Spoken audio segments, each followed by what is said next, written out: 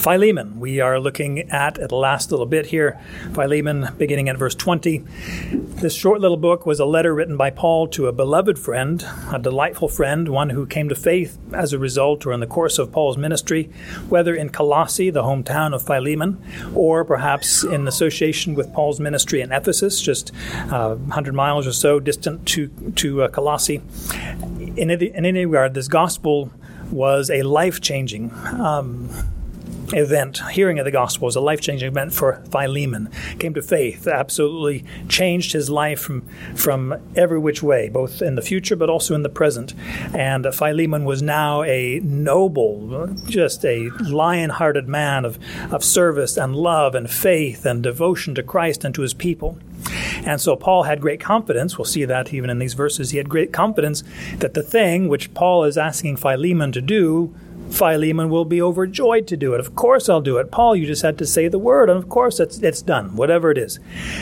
Well, the word had to do with the reception, the return, the acceptance, and even forgiveness of a slave. I was going to say former slave. He was a slave of Philemon who ran away, fled the household of Philemon, perhaps came into Rome, where Paul had been imprisoned for a number of years and now has come to faith in Christ. He's a different man. He was formerly useless to Philemon, now he's useful, and all those things. I won't rehash all the stuff, but the change that God provided for Philemon, God also provided to Onesimus. And where there might be animosity, maybe some unmet expectations, maybe some anger, maybe some retributive justice, under the Roman law, which is entirely in Philemon's right to do as a Roman citizen and a master of slaves, he could have even executed Onesimus for his dereliction of duty. And yet Paul says, receive him.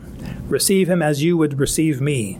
Accept him. If he owes you anything, charge that to my account. And even I'm coming to you. There are three commands in this whole text. I just mentioned three of them. The three of them: receive him, charge that to my account, and then make a place, make ready a lodging for me, for I hope to come to you soon. I am mindful that not everybody has read this text. So allow me the privilege, perhaps, of reading from verse 1 to verse 25, just to cement in our minds. We'll look at verses 20 to 25 specifically. Philemon, verse 1 says, Paul, a prisoner of Christ Jesus, and Timothy, our brother, to Philemon, our beloved brother and fellow worker, and to Apphia, our sister, and to Archippus, our fellow soldier, and to the church in your house. Grace to you and peace from God our Father and the Lord Jesus Christ. I thank my God, always making mention of you in my prayers, because I hear of your love and of the faith which you have toward the Lord Jesus and toward all the saints. And I pray that the fellowship of your faith may become effective through the full knowledge of every good thing which is in you for the sake of Christ. For I have come to have much joy and comfort in your love, because the hearts of the saints have been refreshed through you, brother. Therefore, though I have much boldness in Christ to command you to do what is proper, yet for love's sake I rather plead with you, since I am such a person as Paul, the aged, and now also a prisoner of Christ Jesus, I plead with you for my child Onesimus, of whom I became a father in my chains, who formerly was useless to you, but now is useful both to you and to me. I have sent him back to you in person, that is my heart, my very heart, whom I intended to keep with me, so that on your behalf he might minister to me in my chains for the gospel.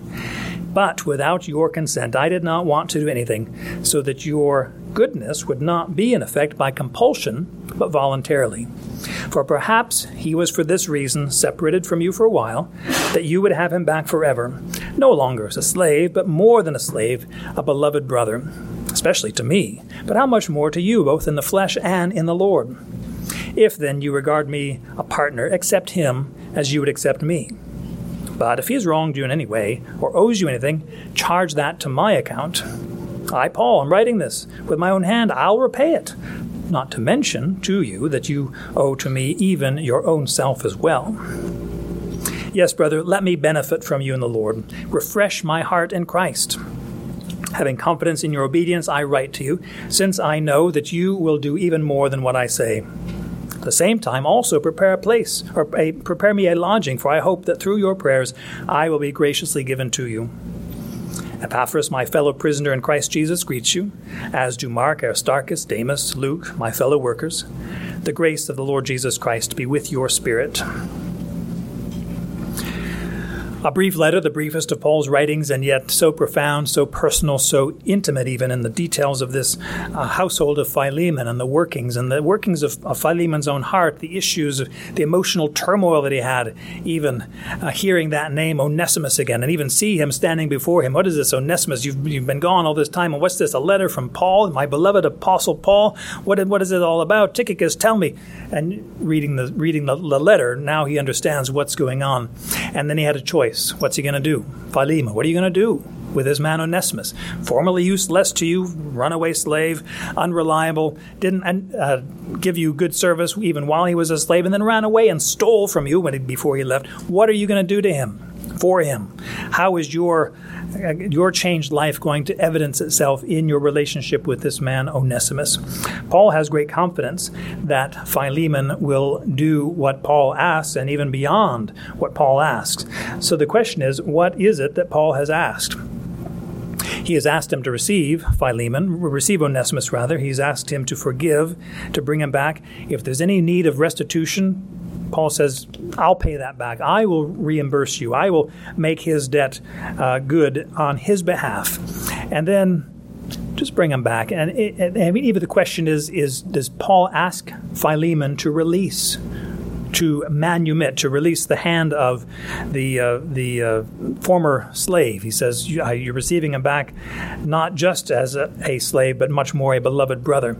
So now what is really going on here, we have brother Paul imploring or pleading with brother Philemon about a new brother, Onesimus. This is brother to brother for on behalf of a brother. This is this working out of what does a church community look like? What does this fellowship of the faith look like? It is us imploring each other to do what we know is right and good, what grows out of a gratitude that we have for what God has done personally for me. How can I, who've been forgiven so much, refuse to forgive somebody else who has wronged me, who is obviously penitent, who's obviously trying to make things right? Onesimus didn't have to come back to Philemon, in terms of his own whatever. I mean, he can do whatever he wanted to do. And yet, he submitted himself to the Apostle Paul's instruction. He submitted himself to Philemon, and even if Philemon wanted to order his execution, he would have submitted to that, because life in this world is about obeying the Lord. As we read in our scripture reading, the fear of Yahweh is the beginning of wisdom. Well, part of fear, part of love, part of adoration and praise and trust is obedience. Our Lord Jesus Christ said, if you love me, you'll do what I commanded.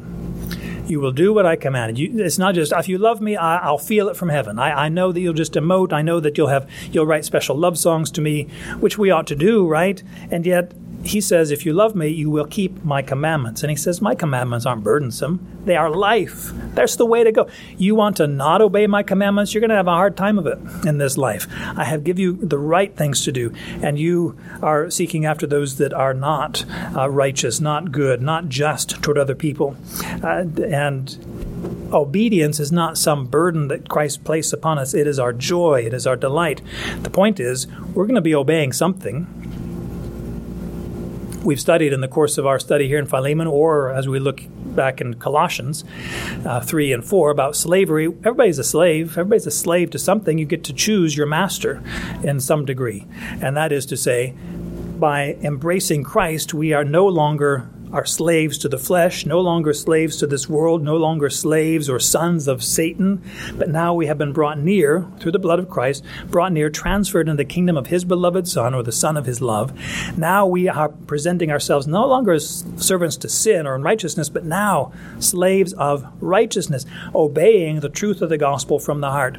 So Paul had very great confidence in the response of Philemon because of what he said back in verses 4 to 7, which we just read about Philemon's maturity, his devotion to Christ, and the expectation that the faith that he has toward the Lord, the love that Philemon has toward the saints, would work itself out in this situation as well. So verse 20 says, yes, or indeed, or amen, brother. I mean, this is what I look forward to. This is what I expect. This is what I want from you. let me benefit from you in the Lord. Let me have this encouragement. Let me have this utility or this service from you. Not just as Paul received Onesimus' service to himself as if Philemon were serving him. Remember back early in this chapter, or earlier in the verse, it says that he was a servant on my behalf, verse 13. On your behalf, rather, he might minister to me in my chains for the gospel. Paul is concerned that Philemon's faith will be built up and evident through his relationship with this man Onesimus. And so he says, let me benefit. The point that Paul is making here is so profound to us, even in these verses, because as he said earlier, I'm sending you back my heart, my inward emotions, all my future, in a relative speaking. Obviously, his future is sealed in Christ and secure, and his identity in Christ. But in this particular situation, he is so identifying with Onesimus. And how is Onesimus going to fare? How is he going to do in Philemon's household? Will he be rejected? Will he be repudiated? Or will he be received and celebrated and honored and loved as a brother? Paul puts himself right in there. So whatever Philemon does to Onesimus, it's as if it's being done to him. He says, let me benefit from you. Refresh my heart in Christ. And the question is, do we have that kind of a burden as we pray for other people, as we know about other people's situations and joys and difficulties? Sometimes it's easier to identify with or share in the difficulties because we say, well, at least my life isn't as bad as theirs. God bless the people. It's harder to share in the joys. Oh, God, you bless this person with a job and work and whatever.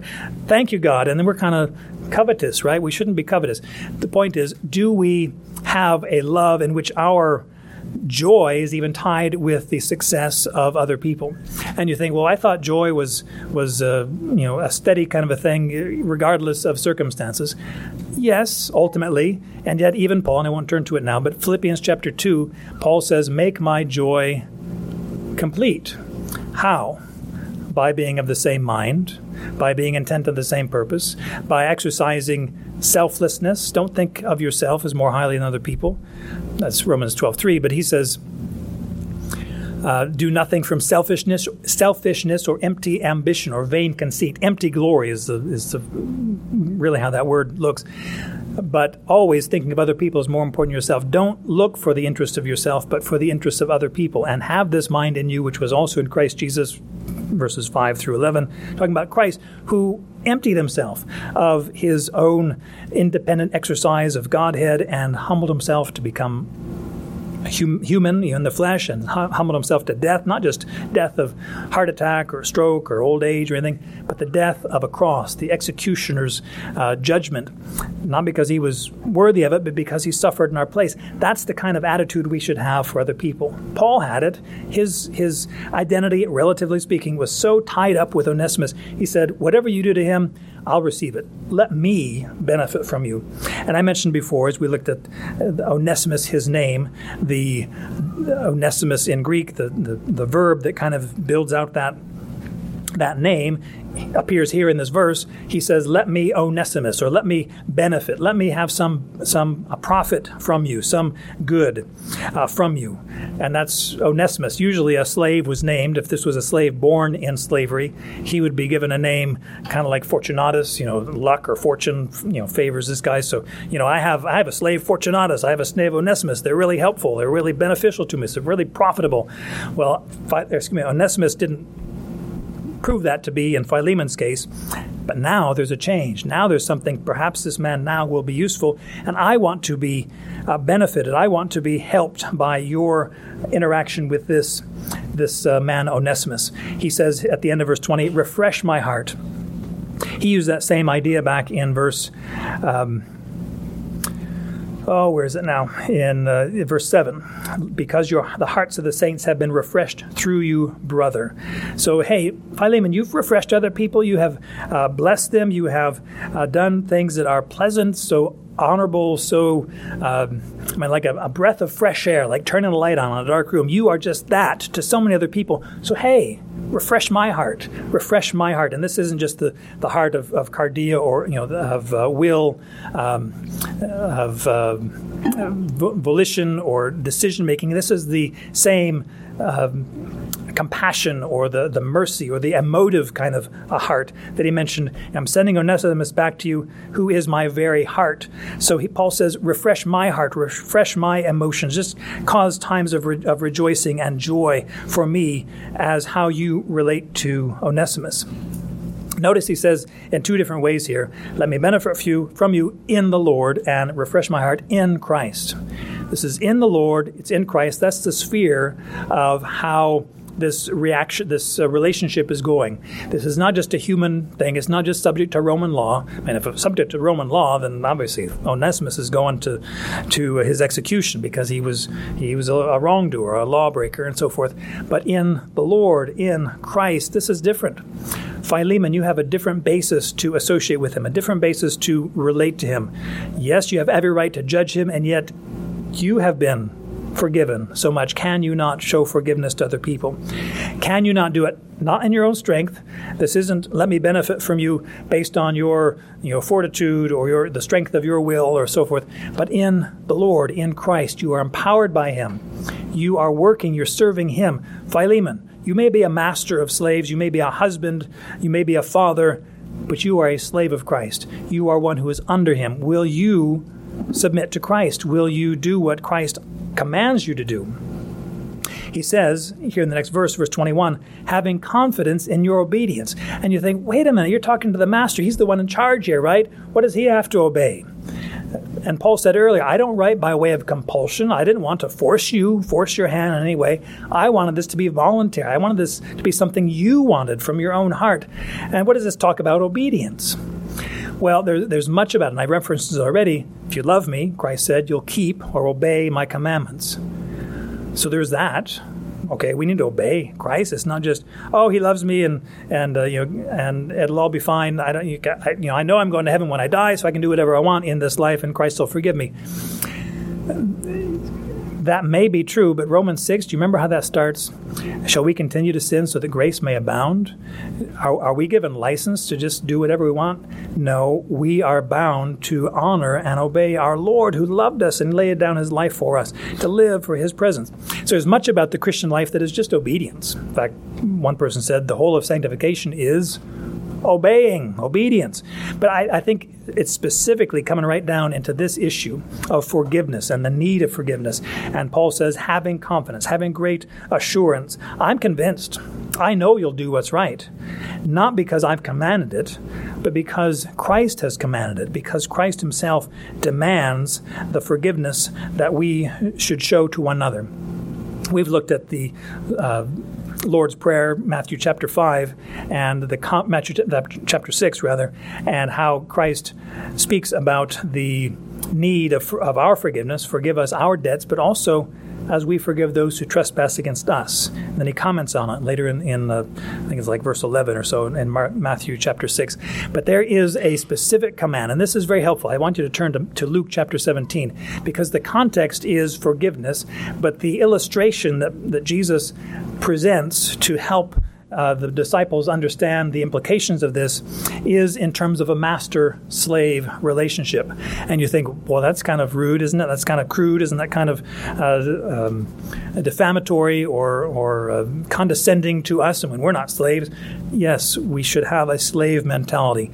We are slaves of Christ, and therefore we are slaves of everybody else. We serve. Isn't Christ himself, Messiah, called the suffering servant? It wasn't just because people treated him that way, but because he humbled himself and served. Jesus, Mark 10:45, says, the Son of Man did not come to be served, but to serve, and to give his life as a ransom for many. So he told this story, he gave this command here in the beginning of chapter 17 about inevitable stumbling blocks, and the issue with that stumbling block meaning an occasion or provocation to sin.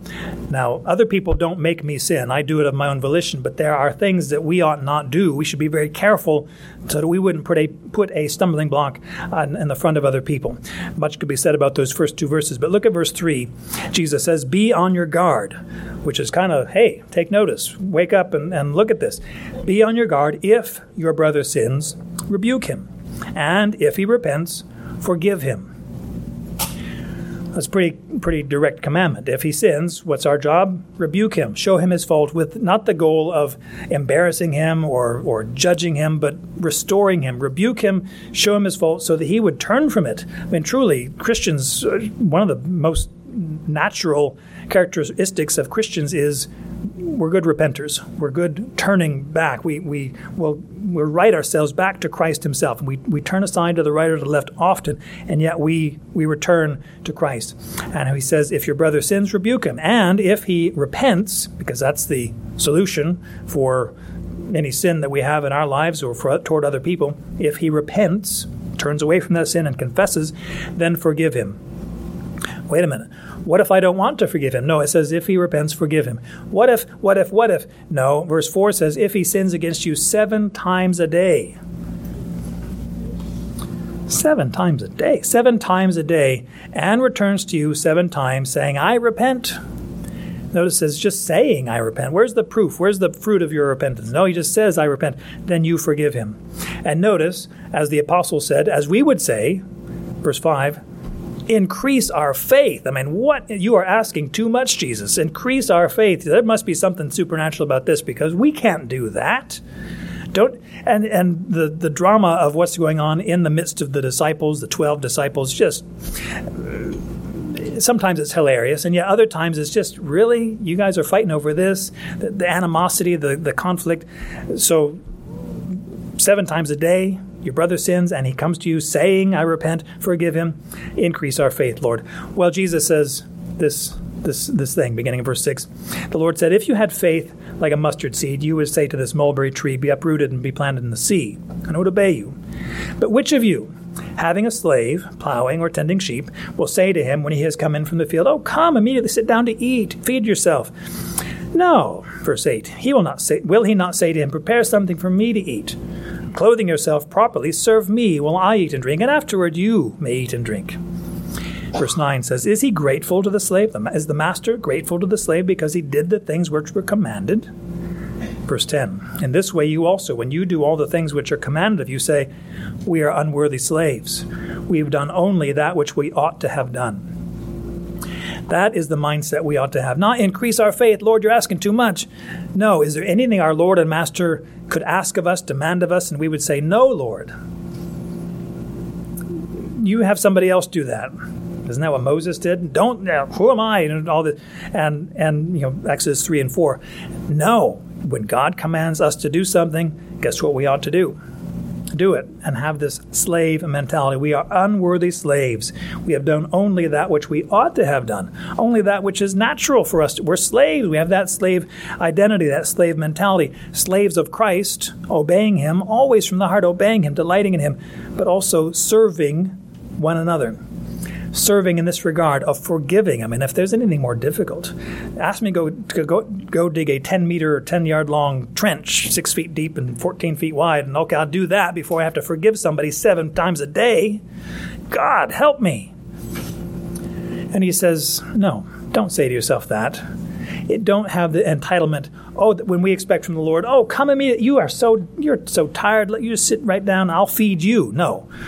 We obey the master. We honor him. And so Paul, coming back to Philemon, says, I'm writing to you because I know you will obey, and not just obey what I've commanded or said or even implied or pleaded with, but you will do even more than that.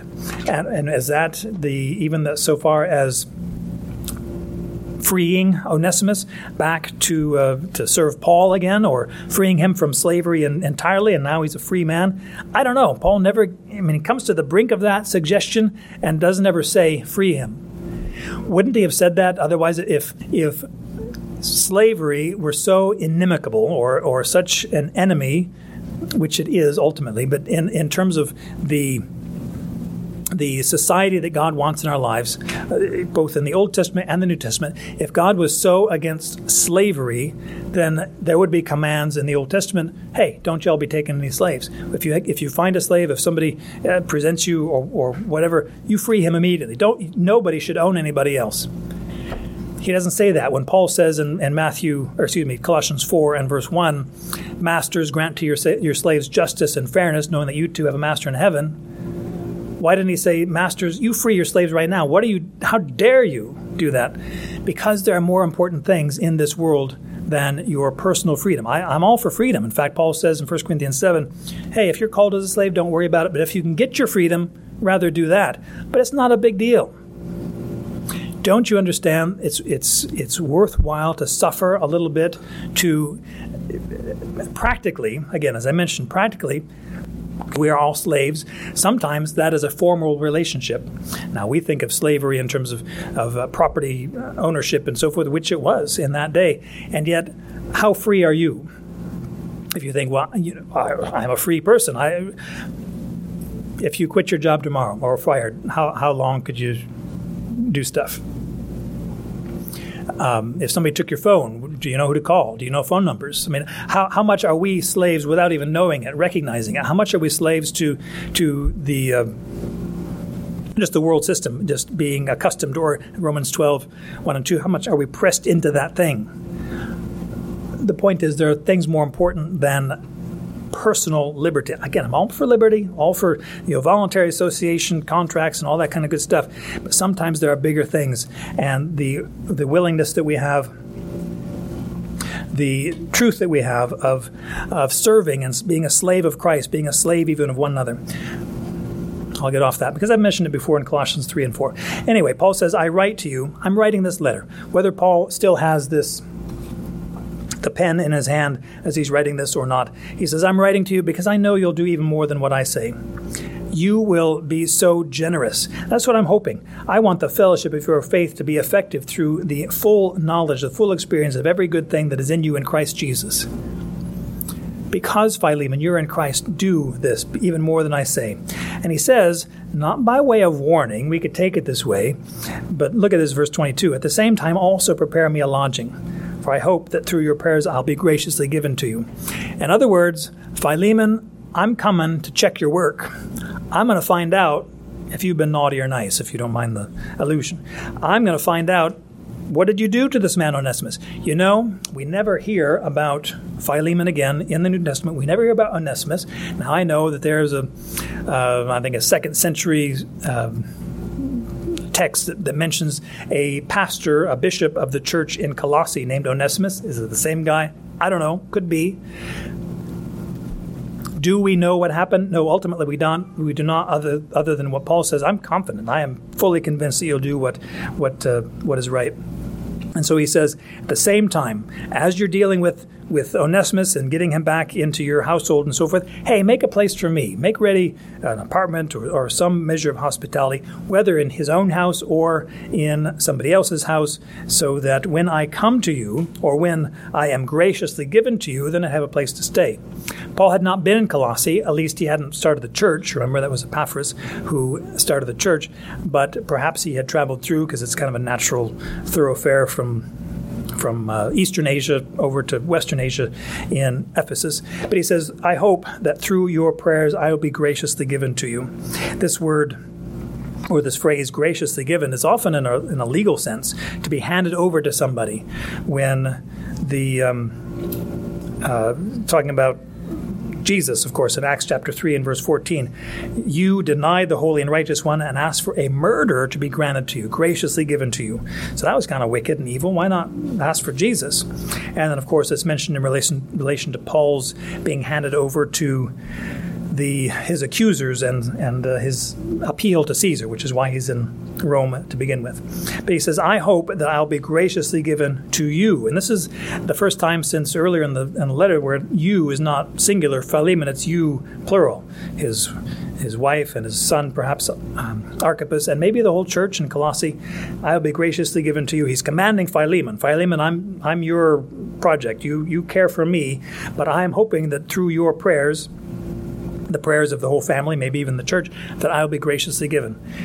You remember in Acts 12 when Peter was in prison and the whole church was praying for Peter's release, and then he was released and they didn't recognize that it was him. Anyway, these people ought to be praying for Paul's release. He's expecting some verdict. In fact, Philippians 2:22 or 24 says that I hope to come to you soon. I hope this whole court decision before Emperor Nero, of all people, will come to a resolution soon. I hope to come to you and find a fellowship with you.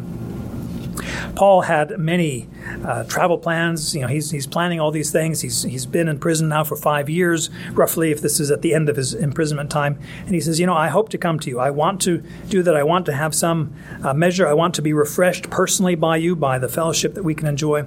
But there are other things that Paul had in his mind. He's receiving reports from this church in Colossae through Epaphras, who came to him saying, there's this false doctrine coming in, there's some difficulties, Christ is being defamed, people are thinking they have to do stuff to be saved, and what's going on? And it wasn't just in Colossae, it was affecting Ephesus, affecting some other places. So inasmuch as Paul had said, when I leave you guys, Ephesian elders, Acts 20, I'll never see your face again, things changed, because Ephesus has need of issues, there has need of correction. The point, let me just mention, Paul, probably when he was released from his Roman imprisonment, wanted to come to Colossae, but you come from Colossae first by going down to Crete. Titus 1 and verse 5 says, I left you in Crete, Titus, so you do some stuff. He left Timothy in Ephesus. He said, I'm going on to Macedonia, but Timothy, you stay in Ephesus, you tend to the things there.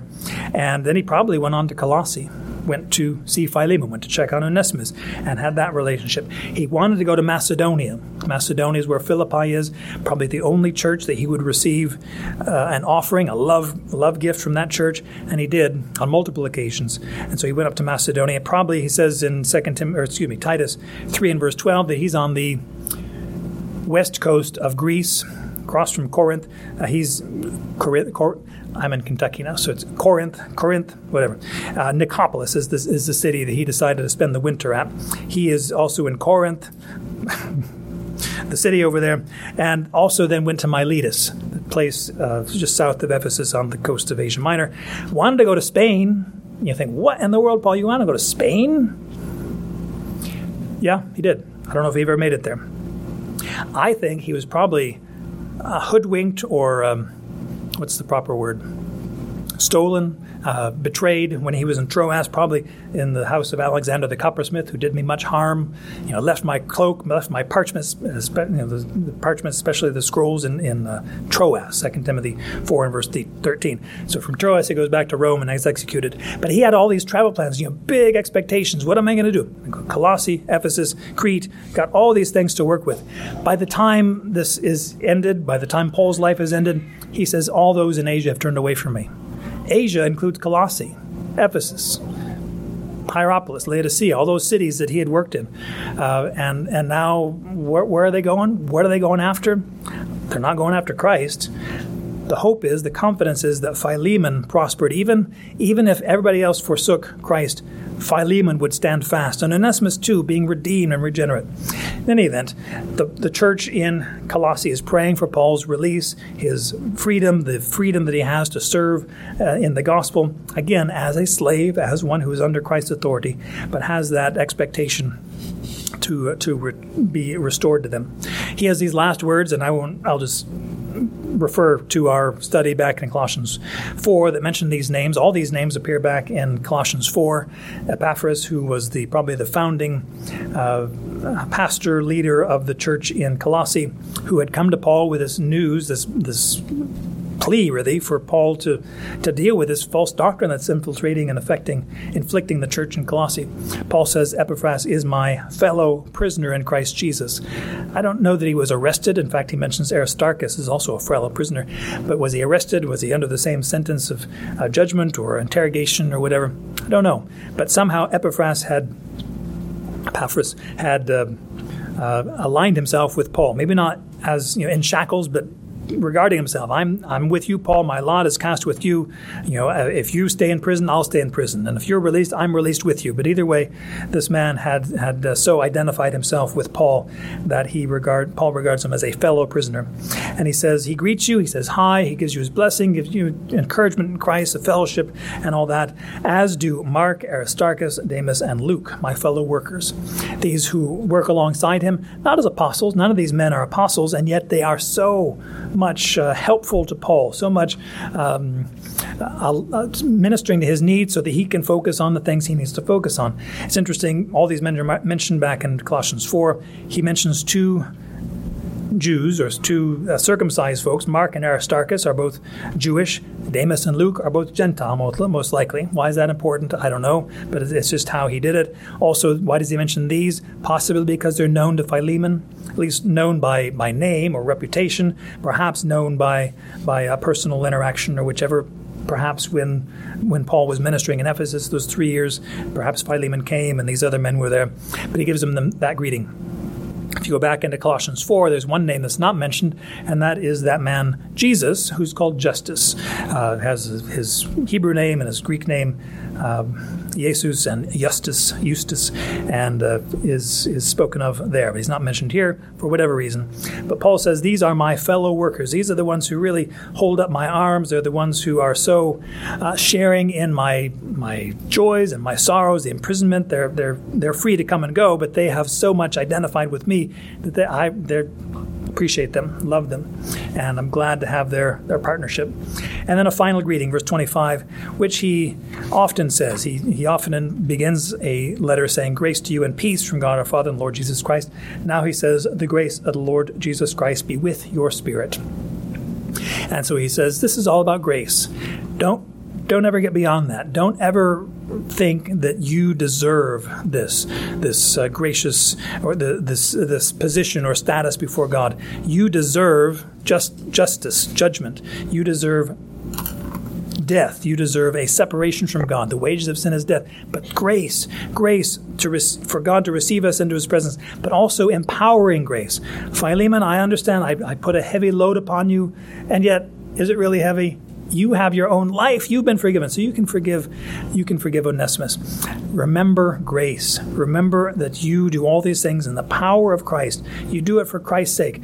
Ultimately, this isn't about you and your slave. It's not about the church. It's not about the reputation of your household and in the church and all this. It's about the glory of Christ. It's about the grace of Christ being evident in a difficult situation, granted that, and yet you have an opportunity to show so much profound grace in the Lord Jesus Christ. And he says, may that grace be with your spirit. May that be infusing you, empowering you, reminding you of your identity in Christ. Hey, you're in Christ. Act like it.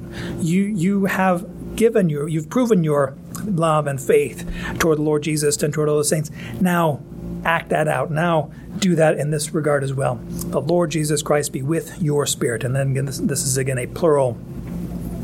All y'all. And speaking to those earlier ones he mentioned, Apphia and Aristarchus as well.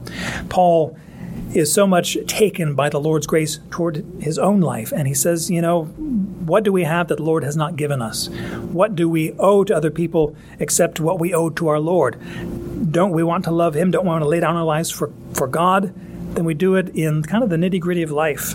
When people, as Jesus said, if your brother sins against you, rebuke him, not because you're angry with him, but because you're concerned about that brother. Hey, brother, you're going the wrong direction. Come back.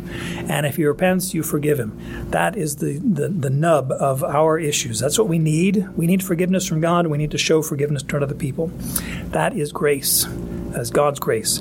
Our Father in heaven, we are grateful for your grace upon our lives, the truth that we are sinners and yet we have a great Savior. Because we have been saved, therefore we also ought to save or rebuke or forgive other people, and to be so gracious, just outlandishly gracious, generously gracious, even trying to outdo one another in love, and not for our own personal aggrandizement or pride or position or status or reputation, but we want to glorify Christ, who is the grace. He is the grace giver. He is the one who accomplished it, purchased it by his own blood. He died for us so that we could have grace. And now we're going to have a grudge or a judgment against other people? No, please help us to be gracious, merciful, knowing that we have been forgiven much and therefore we love much. We thank you for Philemon, Apphia, Archippus, Onesimus, all the stuff that was going on 2,000 years ago, and yet so much true to life right now. Just the animosity, the disappointments, the bumping into one another, the grudges that we can bear over days, weeks, months, decades even. We pray that you would teach us to forgive. I mean, you already commanded us, but teach us, help us to do these things in your power and your strength for your glory. Help us to relate to one another in a very kind, compassionate way. Even as Paul, I mean, he had other issues in his life, and he's so concerned about this man Onesimus and Philemon. We thank you for your active grace in our lives. Please help us to work it out one to another. We pray in Christ's name. Amen.